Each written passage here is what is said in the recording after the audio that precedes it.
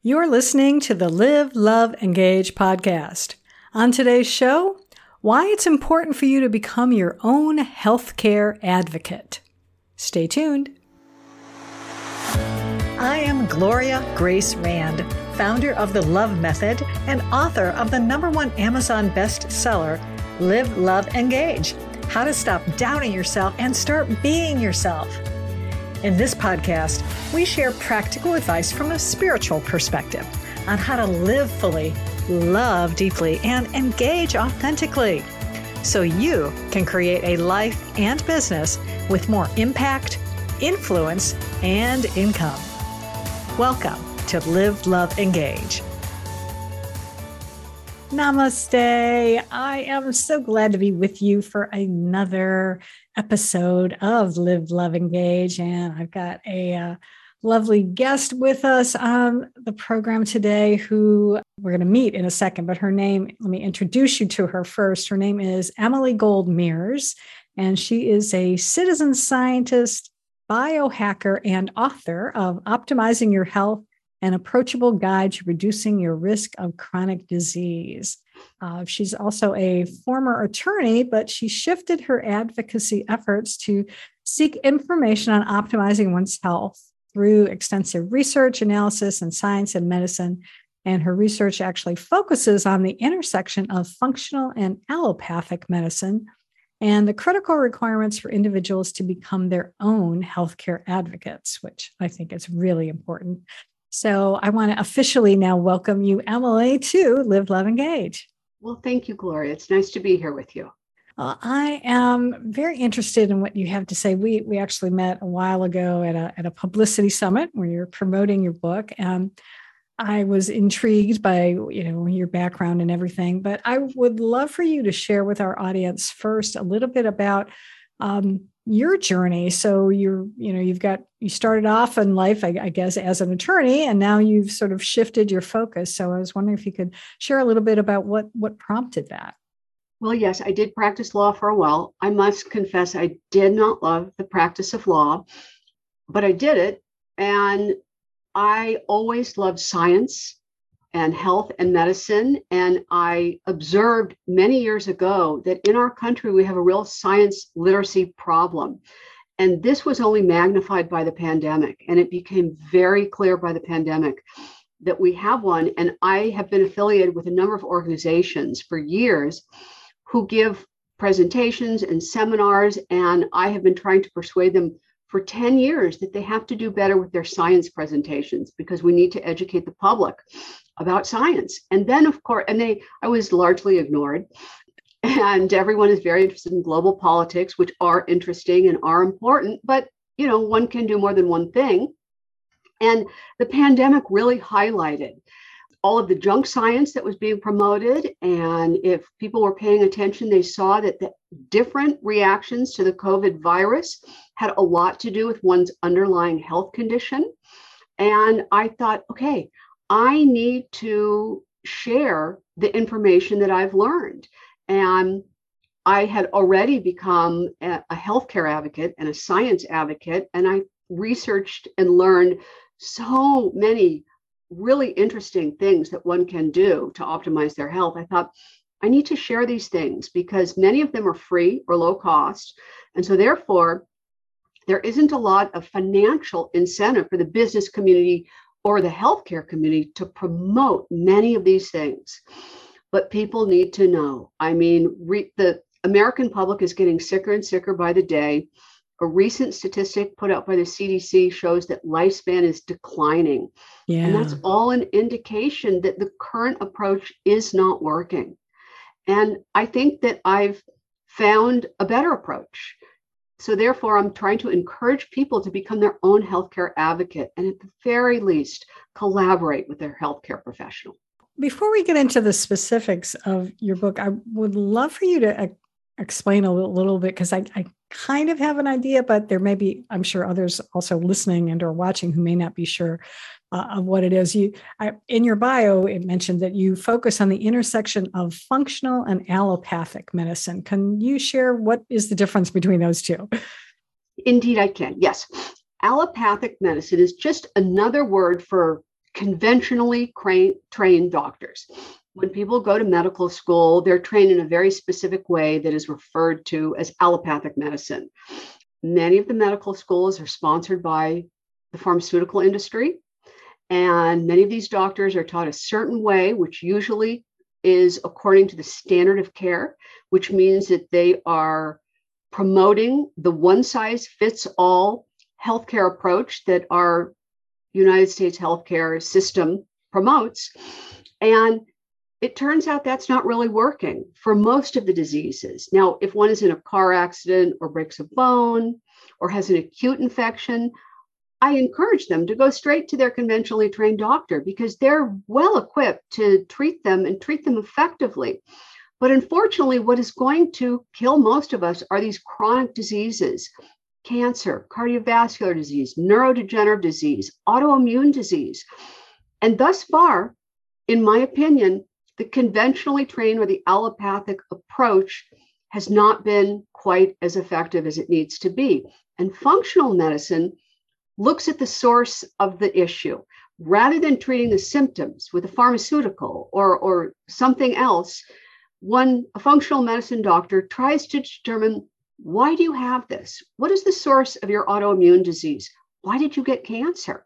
Why? And most of these diseases are multifactorial, but most of them, contrary to popular belief, have a very small genetic component, maybe 10%, and they have an enormous environmental and lifestyle component. And that's good news, because that means that we can take charge, we can alter our environment and our lifestyle, more our lifestyle than our environment, but there are things we can do about our environment that will improve our health and reduce our risk of getting these diseases. Thank you for, number one, for explaining that. And that is what I had suspected. And I know that I've found that to be the case as well. I know I'm very grateful. And also, I think part of it is just the way, part of how I grew up, in that watching my mother take all of these pills for all of the different disorders and things that she had, high blood pressure and heart disease and diabetes and things like that. And I was like, I don't want to do that. I don't want to be that as an adult. And thankfully, I have not had to do that. I only might take, a vitamin here and there or something. And I agree that American medicine is really great at fixing bones.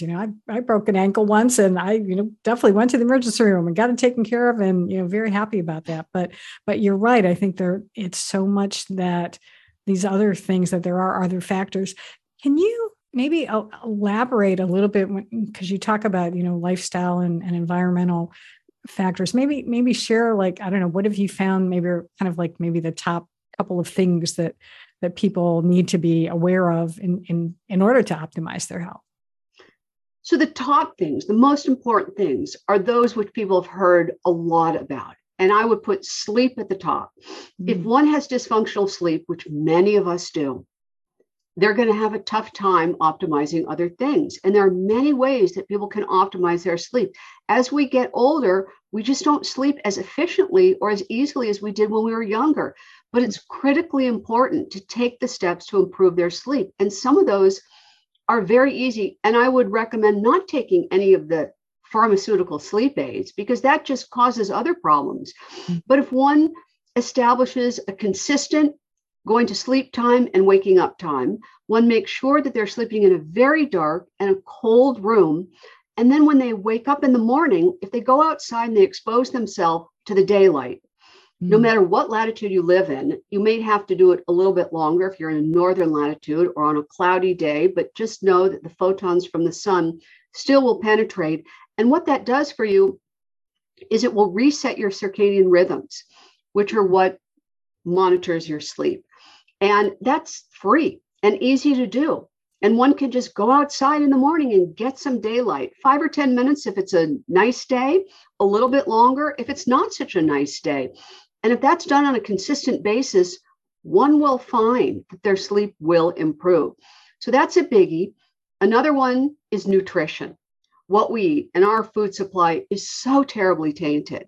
The soil is devoid of minerals and nutrients. And as a result, our food is just not as nutrient rich as it once was, not to mention the enormous amount of pesticides and fungicides that are sprayed all over the food supply. And then we ingest that.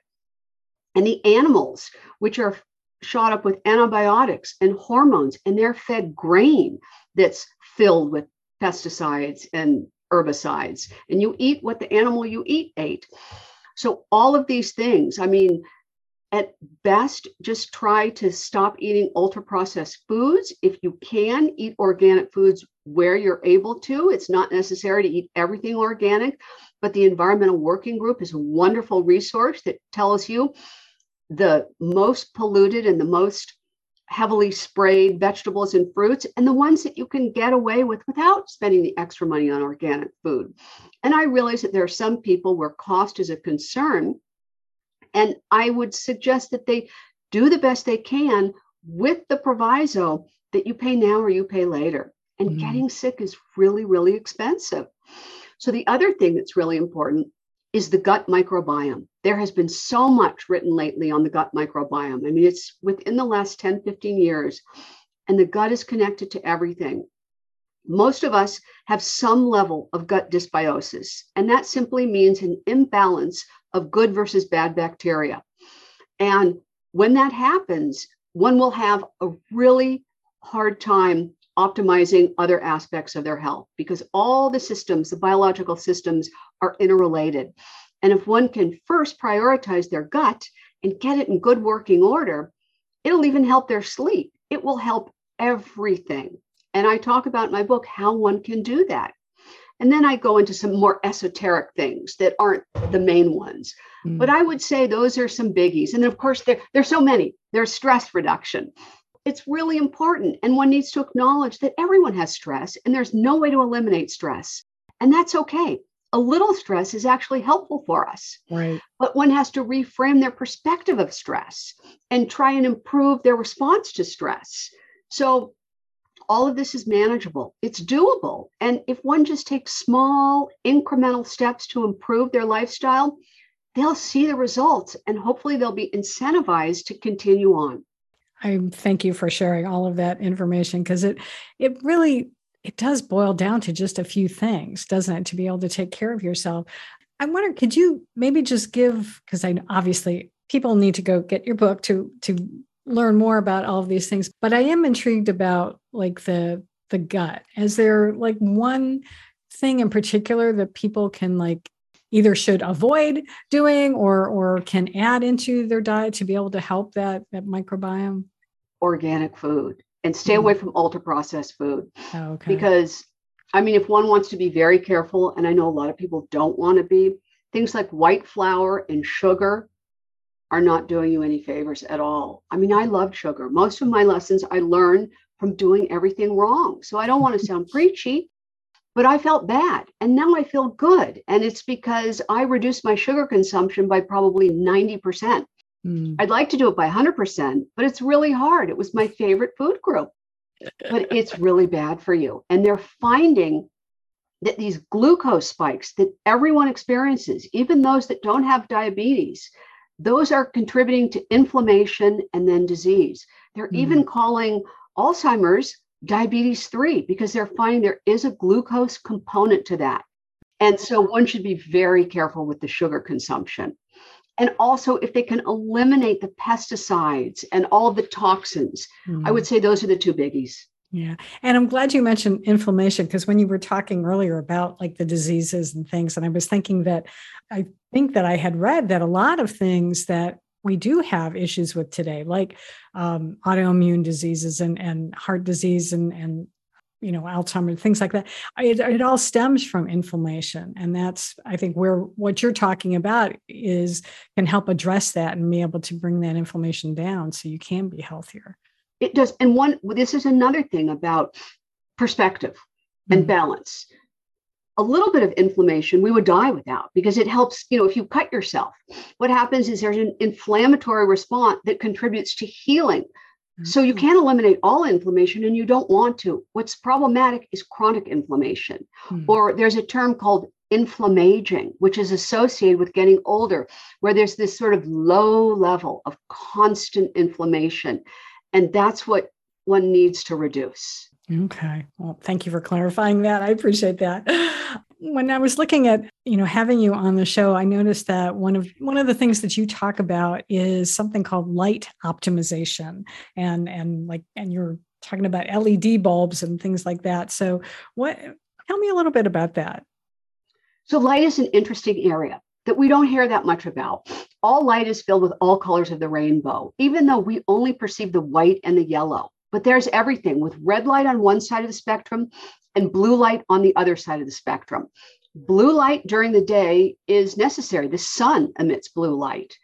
The problem becomes nighttime exposure to blue light, which we get from television, screens, our phones, our computers, and our LED light bulbs.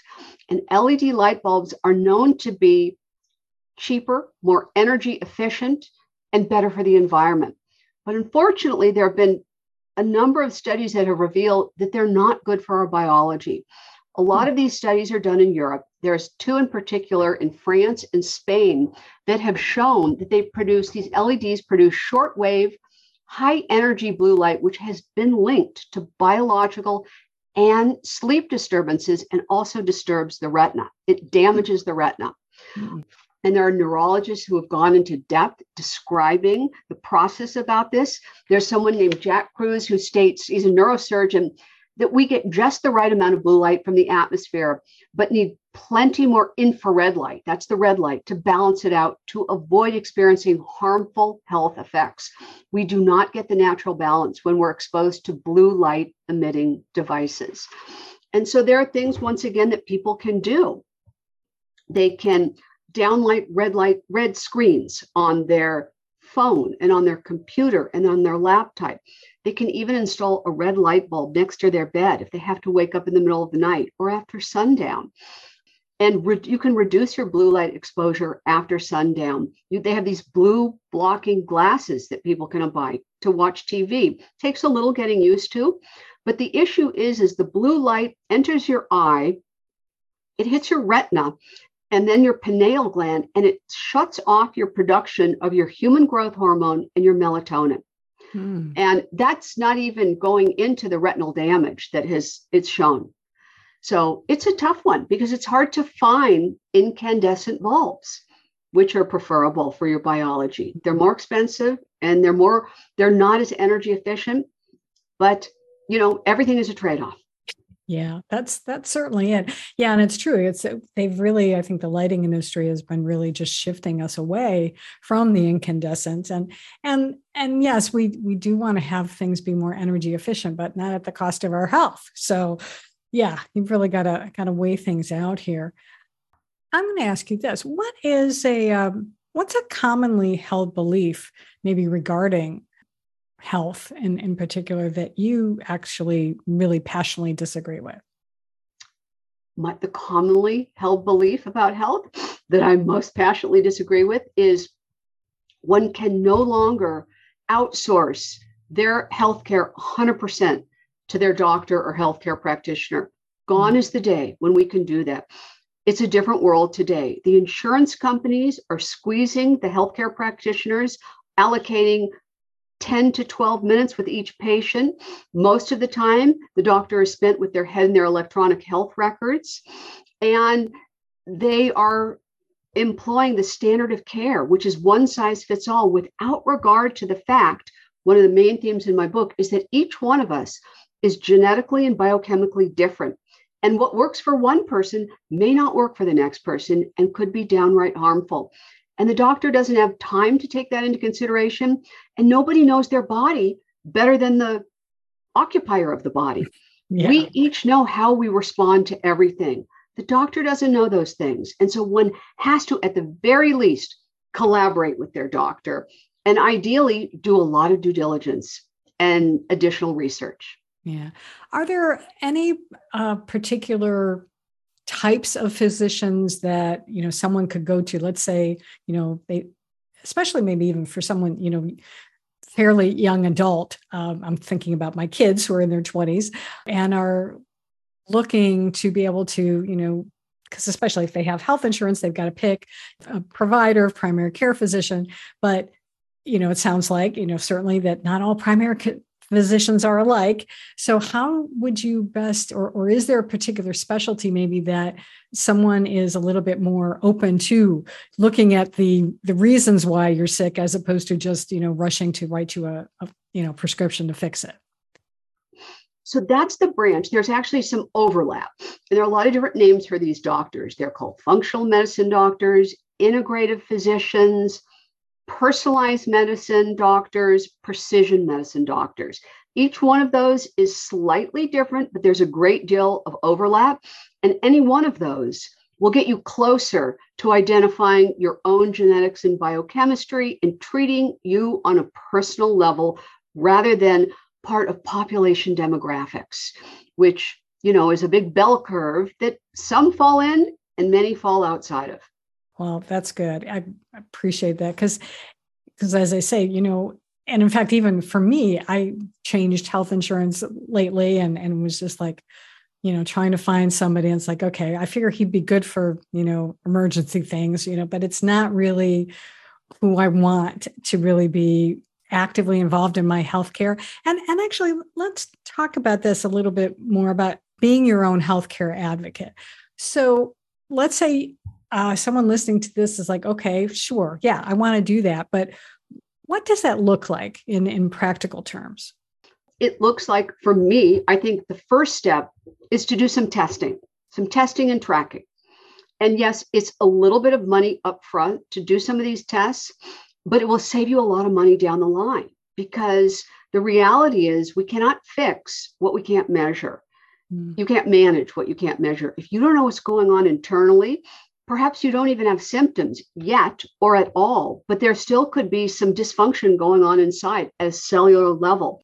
And what these tests will do for you is they'll start giving you some data, some quantitative data on what's going on with you. And so the first step is to collect the data, and the next step is to analyze it efficiently. Not everyone can do that. There are platforms that can help you. There are doctors that can read it. But I think that's the first step, because you want to know what's going on. In terms of supplements, that's an area that I write extensively about. I believe we need supplements, but not the way people are recommending them. Everybody is recommending supplements to everybody in a one-size-fits-all manner. And I don't think that that's a good approach at all. The very definition of supplement is you are adding to something, and it's implied that you do so where you are deficient. So there are some people that don't need to take any. I mean, few and far between, just because our food supply is so tainted. And as we get older, we lose enzymes and we're just not quite as efficient. So there's a need for them, but it's good to identify where the need is. I don't believe in multivitamins, and every doctor recommends them.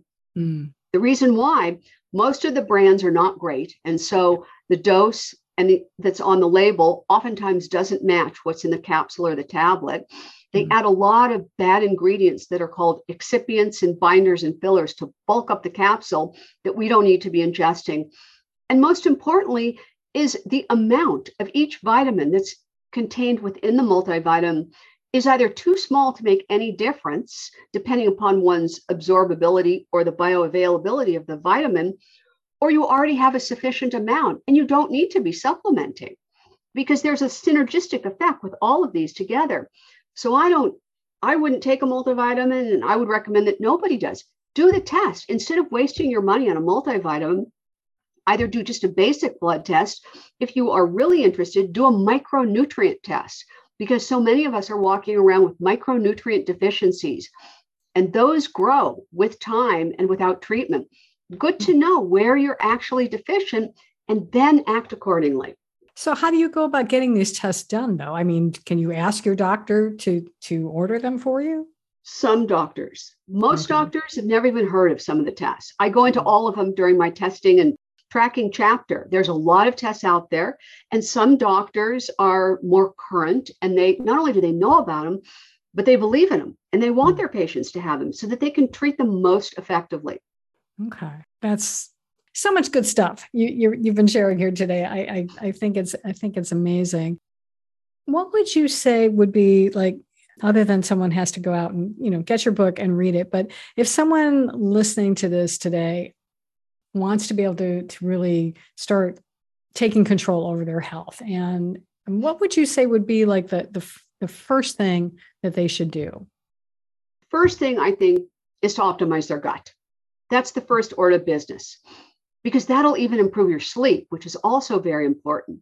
But if you've got a lot of bad things going on in your gut, you have gut dysbiosis, that's going to impact your sleep along with everything else. And you can try to improve your sleep, but if you haven't already, or maybe concurrently worked on optimizing your gut, you're not going to get very far. So I would say that's the number one approach.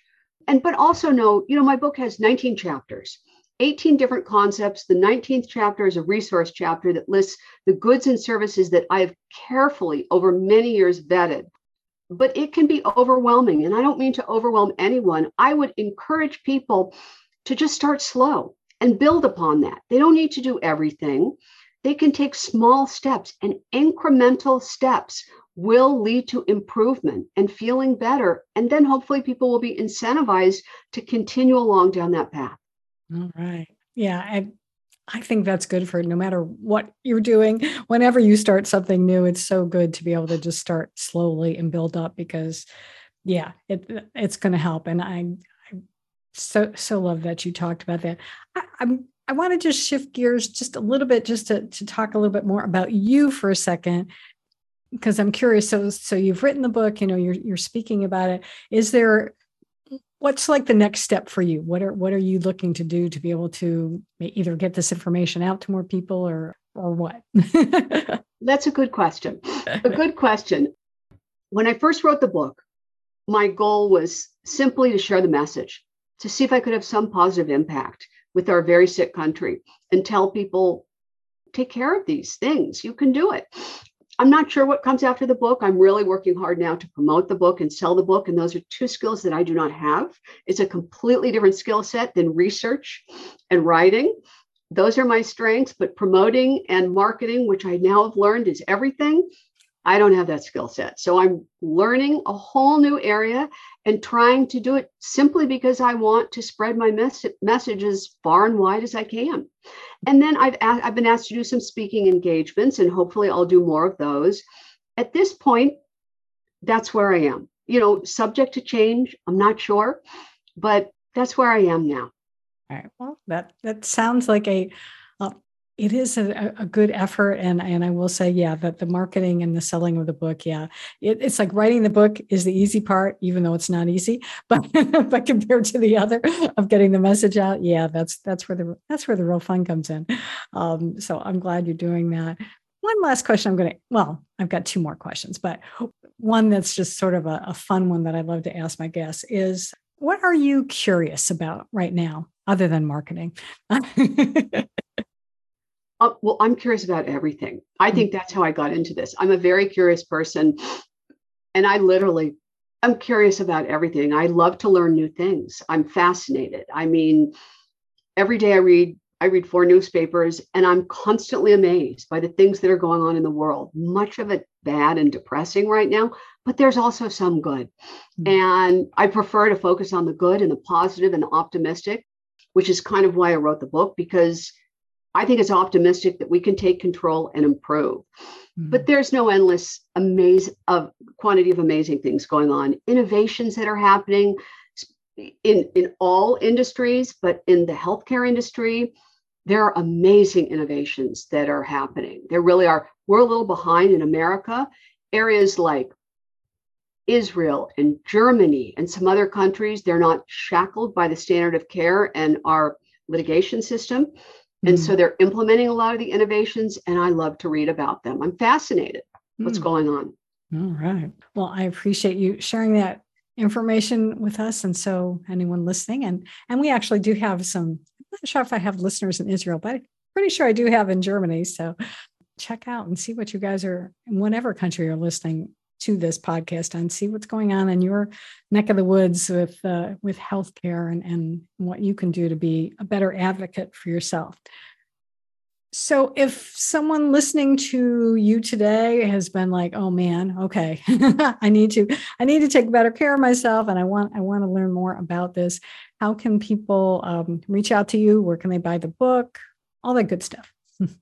So I have a website, emilygoldmears.com, and social media with the same name, LinkedIn, Instagram, Facebook, all Emily Gold Mears. The book is available online wherever books are sold, Amazon, Walmart, Target, and in some independent booksellers. Oh, very good. Awesome. Well, I will be sure and have all of that information in the show notes for you who are listening today or watching. And so make sure that you go to liveloveengagepodcast.com and find this episode, and then you'll be able to get all of this wonderful information and to be able to start being your own best healthcare advocate, which is what we all need to be. Any parting thoughts? That any last thing that I didn't ask you about? Yeah, that's what I should have asked you. Any other thing that, or do we cover it all? I can't think of any. I just want to encourage people that it's really important to feel good and healthy and energetic. It affects everything, your relationships, your work, your productivity. Every single thing is affected. And if you feel better, you'll do better.